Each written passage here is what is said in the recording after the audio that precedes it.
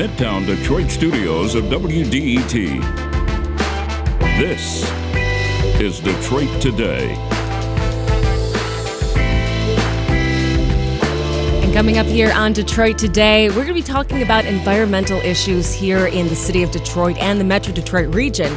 We're facing a whole host of issues, including flooding, forecasts of longer and more intense heat waves, low air quality in some areas as well.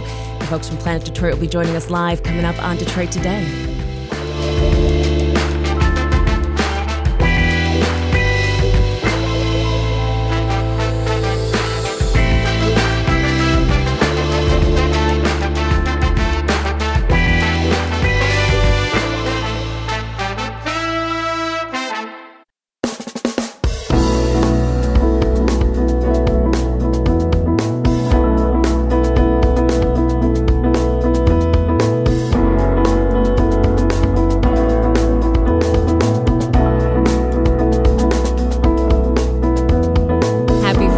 Welcome to Detroit Today. I'm Amanda LeClaire, filling in today for Stephen Henderson. I want to thank you for tuning into the show today. I'm very excited about it. We're going to be talking about a whole host of environmental issues happening here in the city, affecting not only Detroit, but the Southeast Michigan region as well. Now, cities are often sites of dynamism. They attract people that push culture, including different ways of conducting art, work, and writing new narratives that map onto both our past and future. And that quality that cities often hold may never be as important as they are right now. Rising temperatures, more frequent chaotic storms, and the continued pollution of our water and air means troubling new problems for these old industrial cities like Detroit. And this is especially true here, where sewage is often packed up. Streets have been flooding even after light rains. Garbage and litter seem to be everywhere, and there are more and more pockets of the city that are becoming lethally hot for residents, especially when temperatures in the summer climb above 90 degrees. And that means Detroit and Southeast Michigan need to harness their strengths. We need to change. It means the need for more trees that offer an abundance of shade, more resilient infrastructure that prevents the major flooding we've been seeing happening more and more in the past few years. And it means creating green space for both enjoyment and to cool down the city when it easily heats up when temperatures get hot in the summer. Now, there are a number of climate-related issues that are plaguing Detroiters, but 3 of those are of particular interest, and we're going to be talking about those today. Those include flooding, pollution, high asthma rates, and city spaces lacking in tree canopies. And to talk about this issue this morning and what the city is doing to address them and what projects we need to prioritize, we have Nina Ignaziak and Brian Allnutt here with us. Nina is the founder and editor of Planet Detroit, and Brian is a contributing editor for the local climate media outlet. Nina and Brian, welcome to Detroit Today. Thanks so much for having us. Yeah, thanks for having us. Yeah, really good to talk to you guys. I know we're going to get into a lot of stuff this hour, but let's start with the issue of flooding. Now, the problem with flooding has to do with Detroit's aging infrastructure. And of course, climate change is bringing more significant heavy rains to the city as well. So what government agency specifically, is it city, state, or federal, is most responsible for allowing this infrastructure to fall apart the way it has? Yeah, well, that is a complex question. And I'll talk about the 2 government agencies that, most closely bear responsibility for the flooding and infrastructure that we have here in Detroit. And those include the Detroit Water and Sewer Department, or DWSD, and the Great Lakes Water Authority, which is GLEWA. So GLEWA handles regional management of the water and wastewater systems across 8 counties. And they provide drinking water to almost half, about 40% of Michigan residents, and about a third of residents get their wastewater services from GLEWA. DWSD owns and operates the infrastructure within the city of Detroit and leases treatment facilities to GLEWA. So GLEWA was formed in 2014 near the end of Detroit's bankruptcy. And they, in doing so, acquired billions of dollars in outstanding debt. And the idea was that having an agency with a better credit rating could allow it to spend less on debt financing and hopefully free up cash to spend on capital improvements. So, this, as far as who's more responsible for the flooding. Both of those agencies play a role, and there's been a lot of finger pointing about who is more responsible. But ultimately, they're going to need to work together to fix the problem. And funding, of course, is an issue. This year, GLE will charge Detroit more than $194 million for sewage, or 40% of the regional sewerage budget. When Detroiters account for just 25% of GLEWA's sewage customers, and are only one of its 19 wholesale customers. So Detroiters really pay an outsized proportion of the region's shared sewer cost. And we talked to one expert that believes this is an inequitable arrangement and needs to be changed. But really, it goes to funding. And I know Brian had something to add about kind of the federal role here. Yeah. And I would just say that when we talk about who's responsible, the level of federal spending on water infrastructure has really fallen off in recent decades. And so Milwaukee, who are a regional example of working proactively to address combined sewer overflows and other issues with stormwater, they were able to make really big investments in their cities because they started doing this work in the 1970s and 1980s when there was a lot more federal spending available. But I think all agencies in question have sort of failed to anticipate the climate impacts that, at least in the Midwest, we've been warned about since the 2009 National Climate Assessment that said we were going to be seeing more significant storms in the region. Yeah, I mean, while the budget for infrastructure has been falling, of course, nationally, our budget for military has just been going up and up and up. And I know residents, not just here in Detroit or Metro Detroit, but all over the nation, there are major infrastructure problems happening. And I know people, at least voters, are talking about it. But have you guys been seeing those running for office, those in office, addressing those concerns about the infrastructure problems? Yeah, I think we are seeing some action on it. Governor Whitmer just passed a bipartisan spending bill that has a lot of money for water infrastructure. So at least in the state of Michigan, there's some sense that this is a shared problem because there's issues with water, whether it's drinking water, flooding, dams, all of that stuff all over the state. So we are seeing some bipartisan action on the issue, but, as well as money from federal COVID relief that's going to, fund some of these improvements, but it can't just be a one-time thing. Experts are saying, we need to have these sorts of major national investments in infrastructure more frequently going forward. We have some construction projects happening, right now. Summer, of course, here in Michigan, so there's lots of construction. But notably, I-75 is undergoing some major repaving and rebuilding of bridges over the freeway. With that project in particular, but other projects that you guys know of happening here in the Southeast region, is climate change being taken into account when these projects are now being enacted? I'll answer that one. I think to a large extent, no. There's an effort kind of just getting started that's led by SUNCOG, the Southeast Michigan Council of Governments, to look at precipitation projections and start to map that back onto design standards for things like pipe sizing and how we should be dealing with stormwater. And that's really just getting underway. And it's not just getting underway here, but, across the country. These are things that these are things that are just beginning to be considered. So, things that are going in the ground right now are not necessarily taking into account what the rainfall is going to be like in 10, 15, 20 years.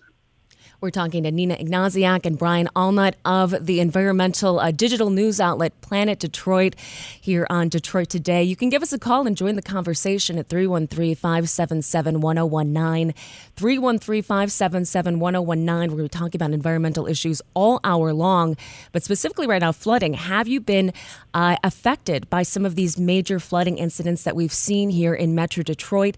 notably last June. A lot of flooding in Grosse Pointe and Dearborn. What would you like to see happen to address these concerns? And are you worried about further flooding happening, especially this summer? 313-577-1019 is the number to call and join the conversation today on Detroit Today.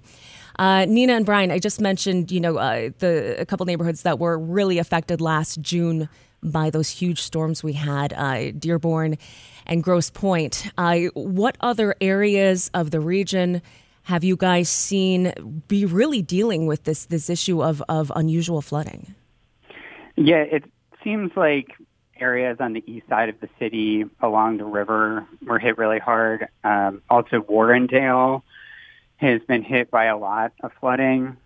And a previous study from Wayne State and the University of Michigan that came out a little bit ago found that about 43% of Detroiters had experienced flooding. But in a neighborhood like Warrendale, 64% of residents had flooded in the last year, and many had seen 3 or 4 flood events. And I've heard similar things from people in Jefferson Chalmers, where not only is this something that, happens every year or two, it might happen several times in a single year, which can just be really difficult to recover from when you're having to pay for cleanup or to replace appliances all the time. Join the conversation here on Detroit Today, 313-577-1019, talking about some of the most significant environmental issues that are affecting not only Detroit, but the whole Southeast Michigan region here on Detroit Today, 313-577-1019.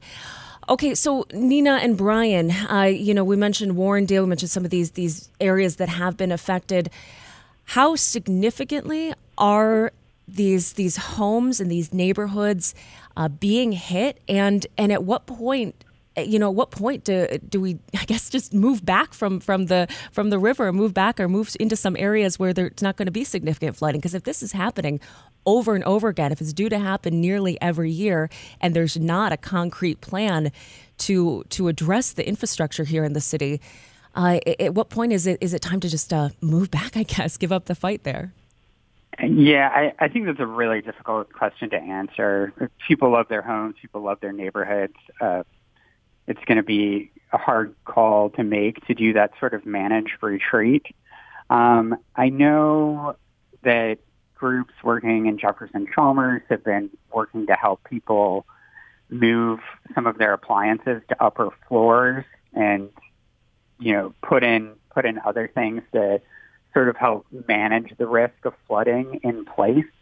And so I think that's where these groups are concentrating most of their effort now. But it is a question that's worth asking. And, I'm sure residents in certain areas will get to a point where they're cleaning up after these things multiple times a year, and it just becomes too expensive to maintain.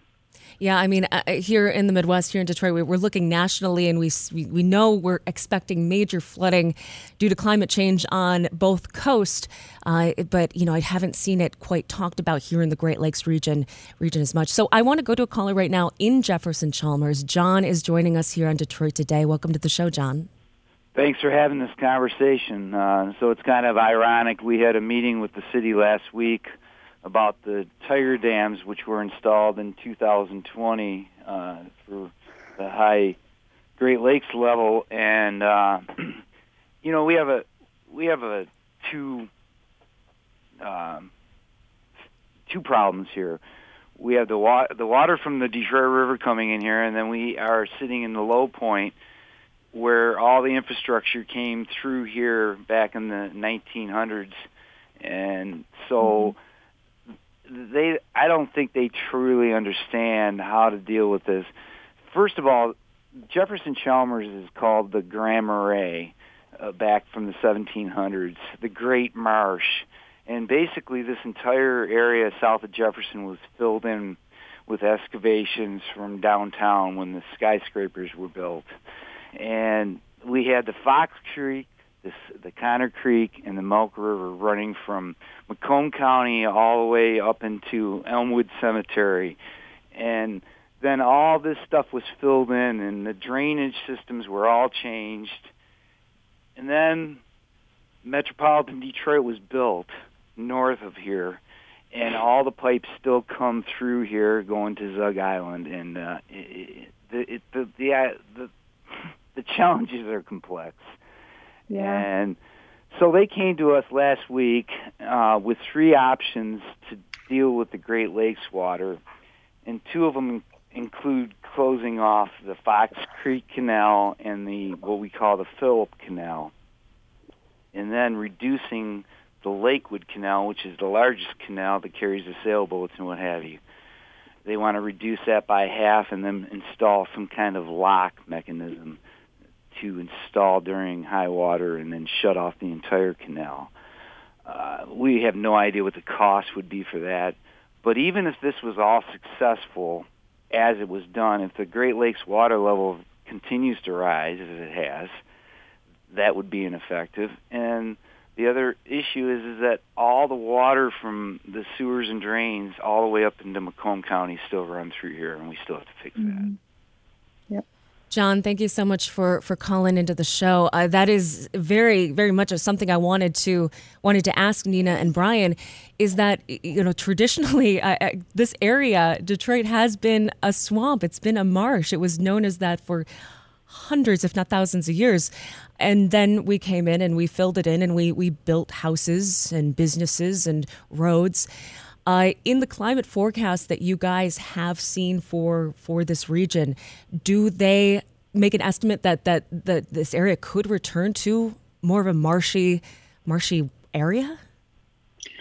Well, the forecast that I've seen basically predict that we are going to continue to see more intense rainfalls in the upper Midwest. And so, as the caller mentioned, all of that engineered infrastructure was built in these low points, and then we added the suburbs on top of it. So they're already stressed and already aging.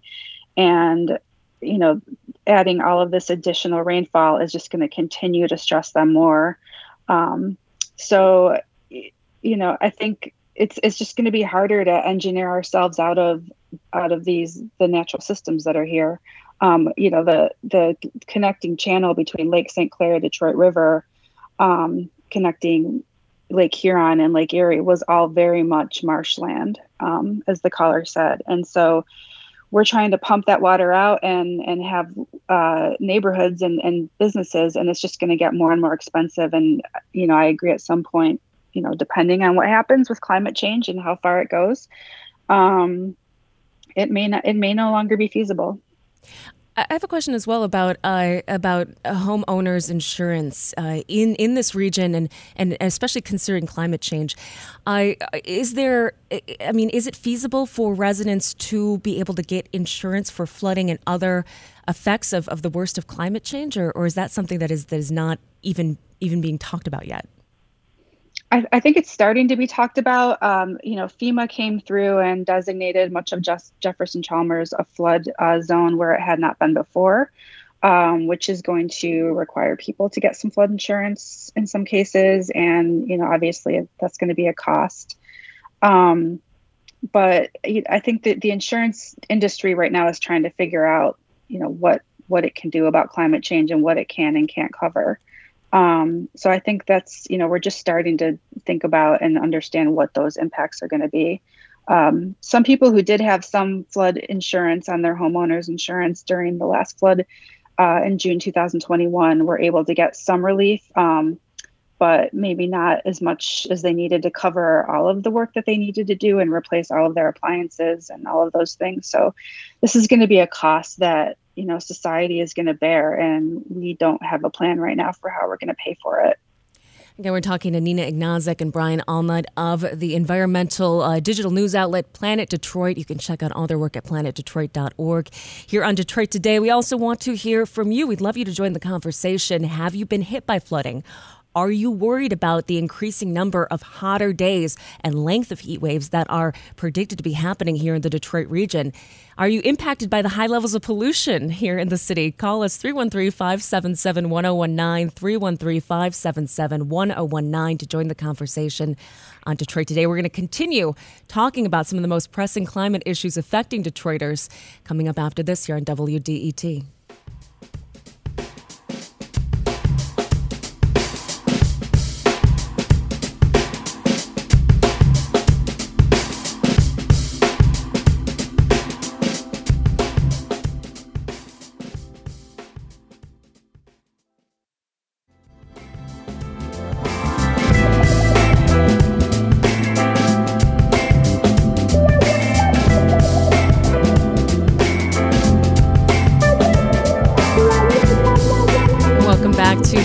Today here on WDET FM. Happy Friday. I'm Amanda LeClaire, filling in today for Stephen Henderson, and we're talking about some of the most pressing climate change issues and environmental issues happening in the Metro Detroit region this morning with Nina Ignazek and Brian Allnutt of the digital environmental news outlet Planet Detroit. We are going to get to some callers, Nina and Brian. I want to let people know that they can get on the phone lines, talk to us at 313-577-1019. Are you worried about climate change here in the city and the region? Have you been dealing with a lot of flooding? Have you been dealing with the amount of litter and garbage in the streets that just seems to be everywhere? We'd like you to join the conversation at 313-577-1019, 313-577-1019. Let's go to James in Detroit. Welcome to Detroit Today, James. How are you? Doing good. What's on your mind this morning?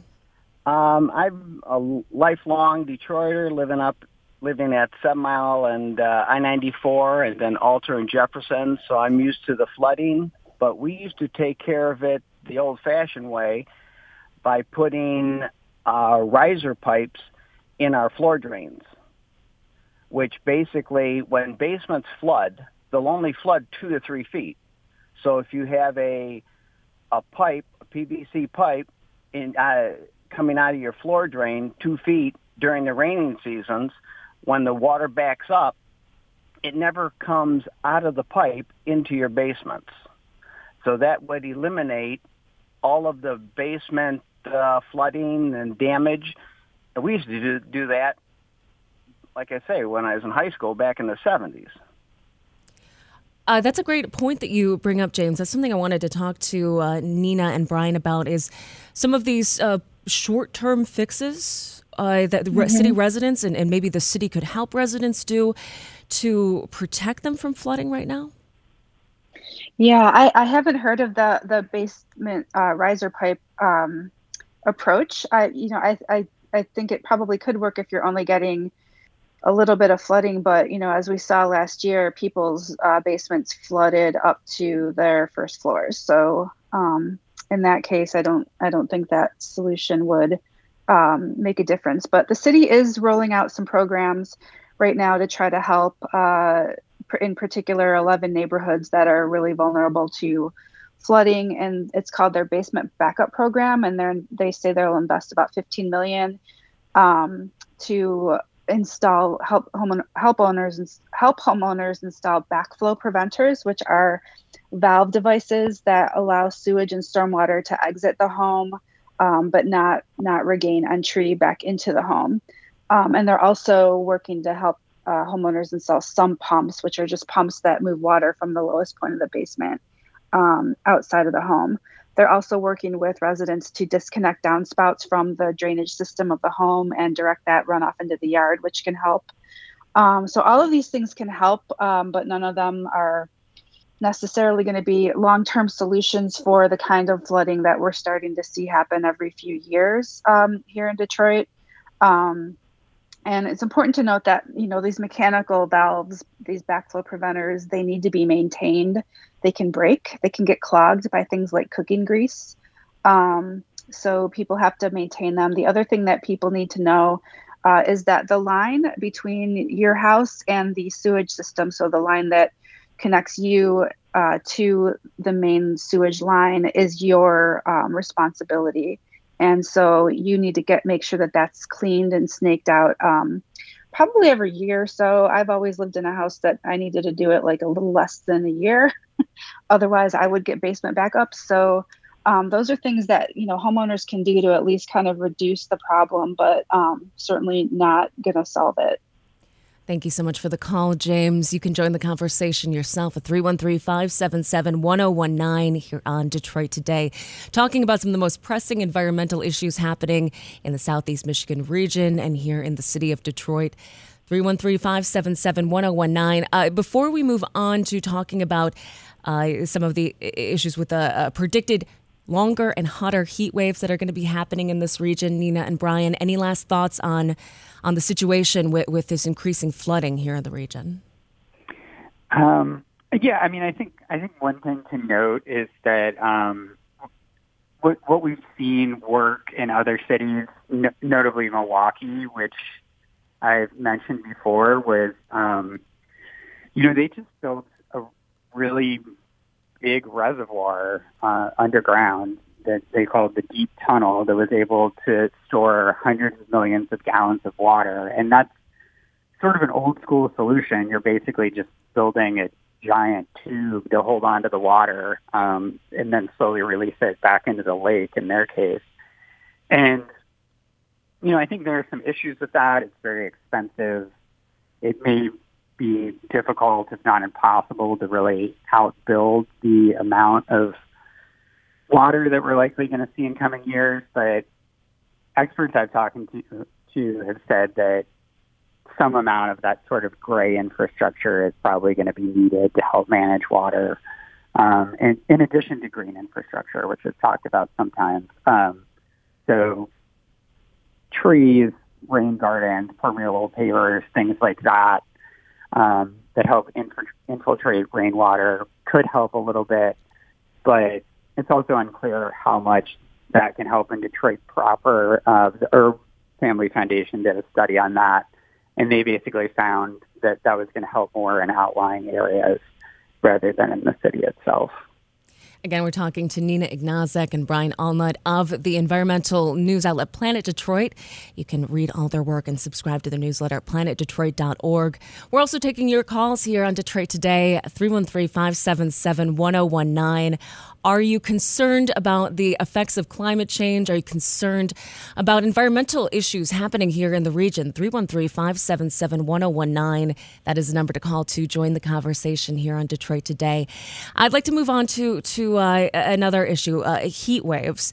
Brian, just last year you wrote a big feature article for Planet Detroit about how researchers are predicting combined longer heat waves, hotter heat waves here in the region, and that is going to possibly really disrupt our electrical here in the Sierra electrical infrastructure.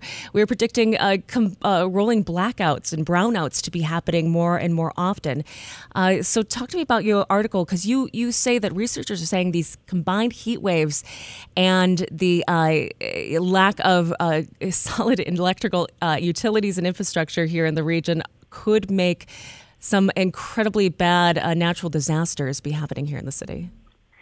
Yeah. A combined heat wave and power failure is about the most dangerous thing that a city can imagine right now. And we're already dealing with a lot of blackouts in Detroit. Detroiters routinely lose power as a result of storms. Sometimes those happen during the summer and coincide with heat waves. And so the real danger is if we have a long multi-day heat wave and power failure where people are just unable to cool down. It's really when heat builds up in the body over time that it becomes super deadly. That's what happened in Chicago in 1995, where they had this long multi-day heat wave. But the problem in Detroit is that people might be in danger even without a power failure. Many Detroiters don't have air conditioning or can't afford to run their air conditioning. So anytime it gets really hot, people can be in danger. You also write that Detroit may be especially vulnerable to these kind of power failures. Michigan ranks fourth nationally for the number of hours each year that the average customer is without power. What is the situation here in the city of Detroit and in the region versus other major metropolitan areas?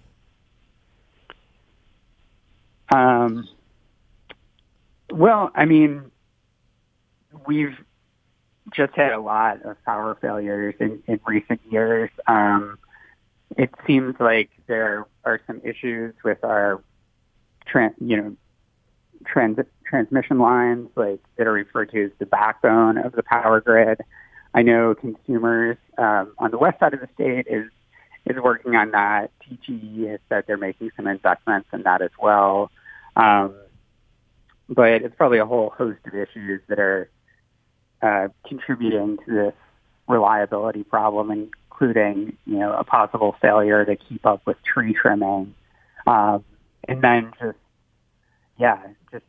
more powerful storms that we're seeing more frequently now.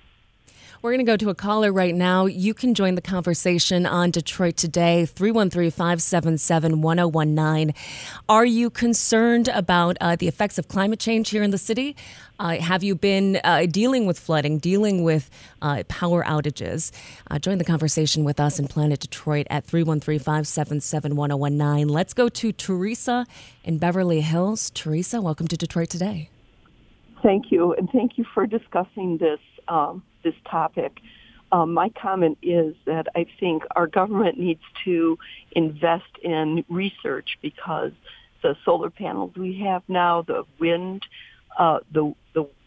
harnessing energy from the wind, we don't have the top technology to actually replace the fossil fuels yet. We need battery research. And also, and I think that it's not going to just happen on its own by private industry because so much money is being made from the oil industry and the fossil fuels. So I think the government really has to push that for benefit of all of us and future generations. And I'm a teacher, so I think the education needs to get stepped up for connecting overpopulation to the climate change. I mean, we need people to be aware if they chose to have 6 offspring or whatever, that is really not going to be sustainable for our Mother Earth in the future. Interesting point, Teresa. Thank you for calling in. And I think you hit upon something important there about green infrastructure. And Nina and Brian, I'd like you to address this. When did the push or the interest in green infrastructure, when did it become such a politicized issue? Has it always been that way, or has it just been an increasingly polarized issue here in the U.S. over the last few years?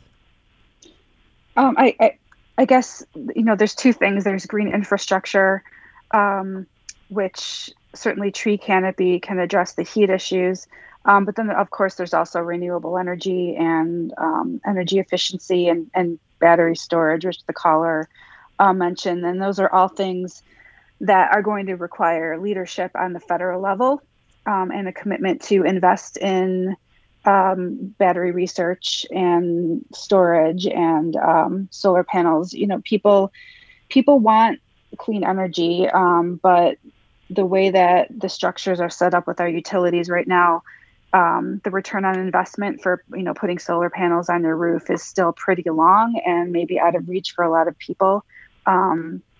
The technology is not quite there yet in terms of affordability.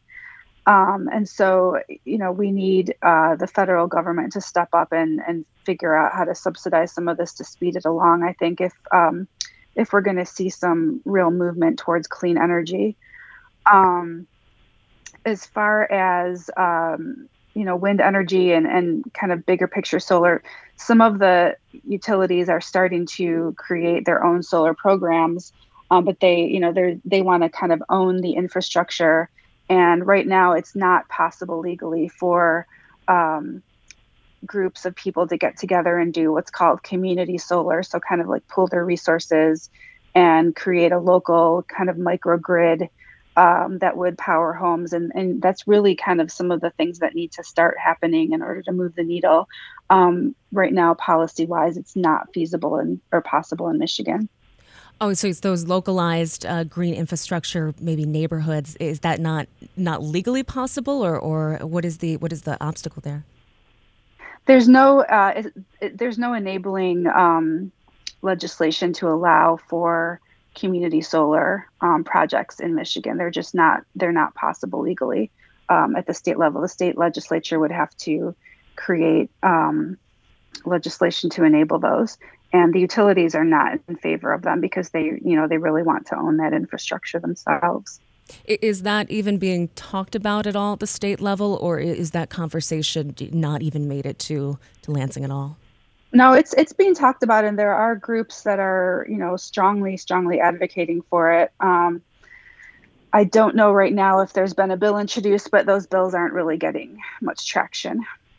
We're talking to Nina Ignazik and Brian Allnut of Planet Detroit here on Detroit Today. You can give us a call. I'd love for you to join the conversation, talking about the biggest environmental issues happening here in the region, the effects of climate change. Are you concerned about the next few years here in Southeast Michigan, what they might bring? 313-577-1019, 313-577-1019. Would also love if you have some out-of-the-box ideas about how to address some of these issues at the local level. Love for you to talk to us at 313-577-1019. We're going to stay on the issue of these increasing heat and increasing heat waves, Nina and Brian, because another thing that could and possibly have a significant effect on the effects of heat here in the city is by planting more trees. Now, Detroit has what's called a tree equity score out of 80 nationally. What does that mean, and how do we compare to New York or Cleveland or Chicago? Yeah. Go on, Brian. Go ahead. Sorry. Okay. So tree equity is a metric that was developed by American Forest, which is a national nonprofit. And it assesses whether the benefits of trees, the health benefits, climate benefits, economic benefits are equitably distributed across socioeconomic boundaries. And it's a score from 0 to 100. So on average, Detroit has a tree equity score of 80, which is better than Cleveland and St. Louis, but worse than Chicago and New York. But a good chunk of the city, so they did it by census block group, 286 out of 875 of those were below the score of 75, which is kind of their benchmark minimum, and some are as low as 36. So there's a lot of tree canopy inequity across the city. Some areas have really good tree canopy, and some really don't, and that's where the urban heat island effect is the worst. Well, what are some of the benefits to planting more trees that will happen for neighborhood residents? Why do they help mitigate the heat so much? Trees shade structures. They also shade pavement, and all of that stuff can contribute to the urban heat island effect, where it traps heat during the day and then re-emits it at night, which is an especially big problem when people aren't able to cool down even at night. And trees can have a really big impact. Shaded areas of cities can be as much as 20 degrees cooler than areas that don't have a good tree canopy. But of course, trees also have mental health benefits. They look nice. They help mitigate air pollution. And then they can also help with the flooding issue that we were talking about before. Tree roots can help water infiltrate the soil, but then the canopy itself catches water, intercepts it, and then it evaporates off the leaves. So it can really reduce the amount of water that's going into the stormwater system. Let's go to a caller right now. Jeff in Royal Oak is calling us. Welcome to Detroit Today, Jeff. What's on your mind?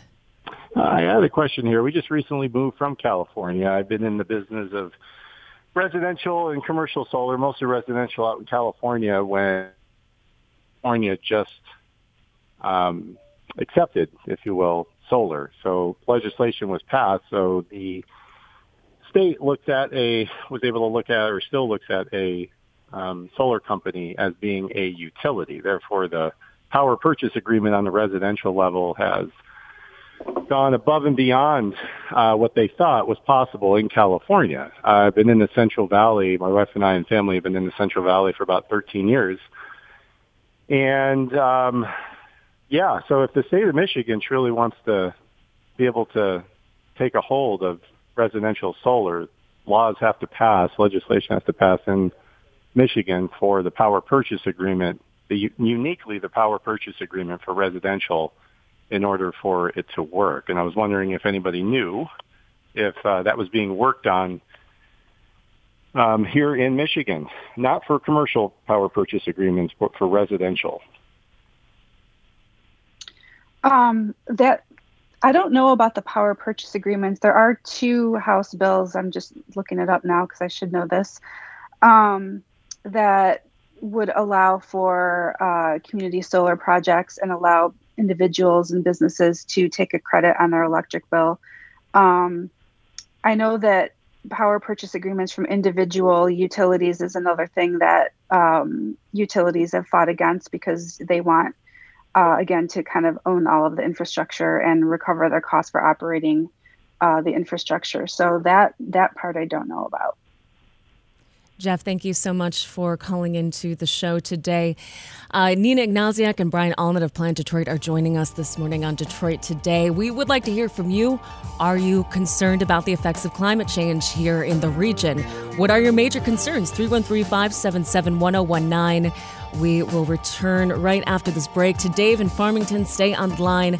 You can join the conversation. 313-577-1019. This is Detroit Today.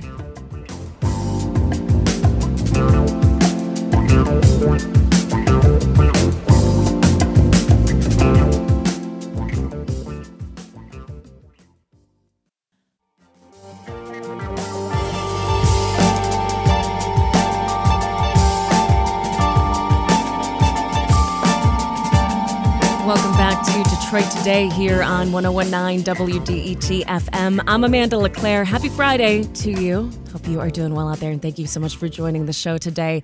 Filling in for Stephen Henderson on this Friday and talking to Nina Ignaziak and Brian Allnutt of Planet Detroit, an environmental newsletter, doing incredible work. You guys do great work here for the city, and you can check it all out at planetdetroit.org. We're going to get to some callers in a few minutes. You can join the conversation at 313-577-1019. Are there particular environmental issues you're concerned about in the city, in the region, that are affecting you? Are you concerned about what's going to happen to the region as climate change becomes increasingly difficult to ignore? 313-577-1019.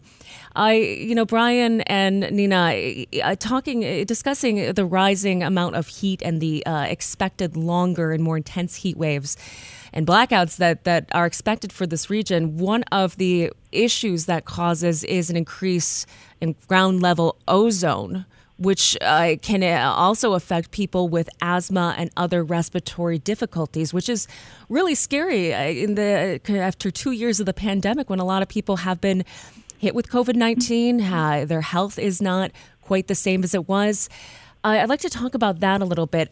How are the asthma rates and the air quality affected by an increase in heat waves here in the city? Well, we have an asthma problem in Detroit, and it is getting worse. The state of Michigan did a study, a follow-up study to one they did about 5 years ago that showed that relative to the rest of the state, Detroit's asthma burden was already higher than the rest of the state, and it's gotten worse, and particularly in children. So, you're probably familiar with Ozone Action Days that we have here in Southeast Michigan because the region is not in attainment for ground level ozone. And so ozone is formed when nitrogen oxides and volatile organic chemicals that are emitted by things like cars and power plants and industrial boilers react with sunlight. And so that can get really bad on hot, sunny days, especially in urban environments. And those are the days where you're asked not to fill up your car with gas and maybe not to run your lawnmower. Ground level ozone is a respiratory irritant, and it's definitely an asthma trigger, and it's thought to be one of the many causes of people developing asthma. And so it could be one of the drivers of why we have such a high, disproportionately high asthma rate here in Metro Detroit. And I think, we want to mention too that there's a proposal right now. The Michigan's Environmental Regulatory Agency, EGLE, is proposing that US EPA reclassify the region as meeting air quality standards for ground level ozone, because data between 2019 and 2021 did show a reduction in ground level ozone. However, that data came from during the pandemic, and that's we know that air quality in general got better during the pandemic because people weren't driving and things were slowing down. So there's a push by community groups and organizations to say that that shouldn't happen, because if it does happen, and we stop paying attention to ground level ozone and the things that we need to do to control it, that's going to make people's asthma worse. And we already have a lot of problems with asthma. Let's go to a caller right now. Dave in Farmington is joining the show. Welcome to Detroit Today, Dave. Good morning. So the level of coal power is scheduled to still go up in the upper Midwest because there's not enough alternatives yet, and solar and wind don't seem to be able to handle it on their own. In Wyoming, they're trying a new nuclear plant that uses molten salt instead of water and hollow rock that could serve a city like, say, the size of Southfield from a concrete basement. Okay, so that's happening out in Wyoming. And Nina, I'd like you to respond to Dave. Dave, are you asking what kind of solutions we can have here in the city that are happening in other parts of the country? Batteries can't handle the load, and our coal level is still going to keep going up for several more years. With regard to the question of nuclear, I think you're going to start hearing more people talk about nuclear as a potential solution. Recently the Palisades nuclear plant on the west side of the state was closed, and the Biden administration and the Whitmer administration are trying to maybe keep it open. It is true that nuclear does not produce greenhouse gases, but obviously it's there are a lot of other dangers associated with having nuclear plants, including the risk of nuclear disaster, of course, but also then the disposal of all of that nuclear waste, which there really is just no good solution for. So I think that nuclear is going to be part of the conversation in the next few years as we reckon with the reality that we're facing and the need to decarbonize. I think that, I'm not going to state an opinion on nuclear, but it is going to be part of the conversation. And there are, just as there are challenges with wind and solar and battery storage, there are challenges with nuclear as well. Also, it's very expensive. Thank you so much for your call, Dave in Farmington. I think, Nina, the idea of nuclear, while having those kind of benefits you just discussed, I would think most people are kind of horrified by the idea of a potential nuclear accident here in the Great Lakes region, this being a incredibly valuable source here in the world right now, fresh water here. So let's go to another caller. You're listening to Detroit Today, by the way, with Nina Ignazak and Brian Allnutt of Planet Detroit, talking about major environmental issues here in the region. Brent in Livonia is joining us. Hi, Brent. Hi, good morning. Good morning. What's on your mind, Brent? I live in the city of Livonia, and one major concern I have for climate change in Livonia is that a lot of the large species trees that were planted original when the city was created in 1950s and 60s, these mature trees are now starting to be removed. Some of them because they're at the end of their life, some of them because they are doing street repairs. And these large trees are contributing pretty significantly to a canopy over the residential neighborhoods.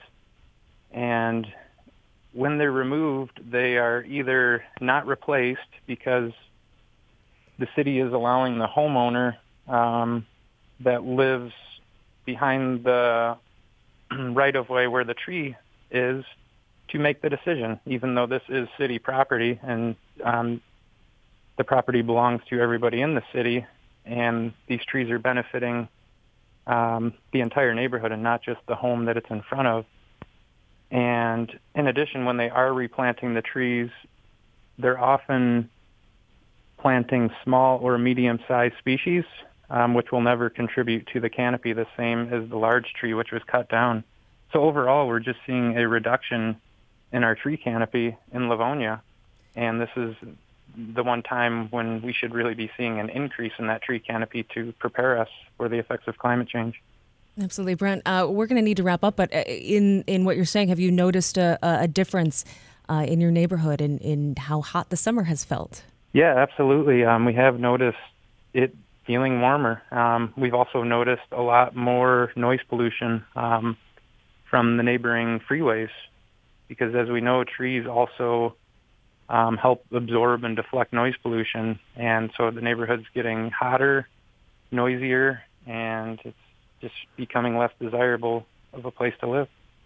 Thank you so much for the call, Brent.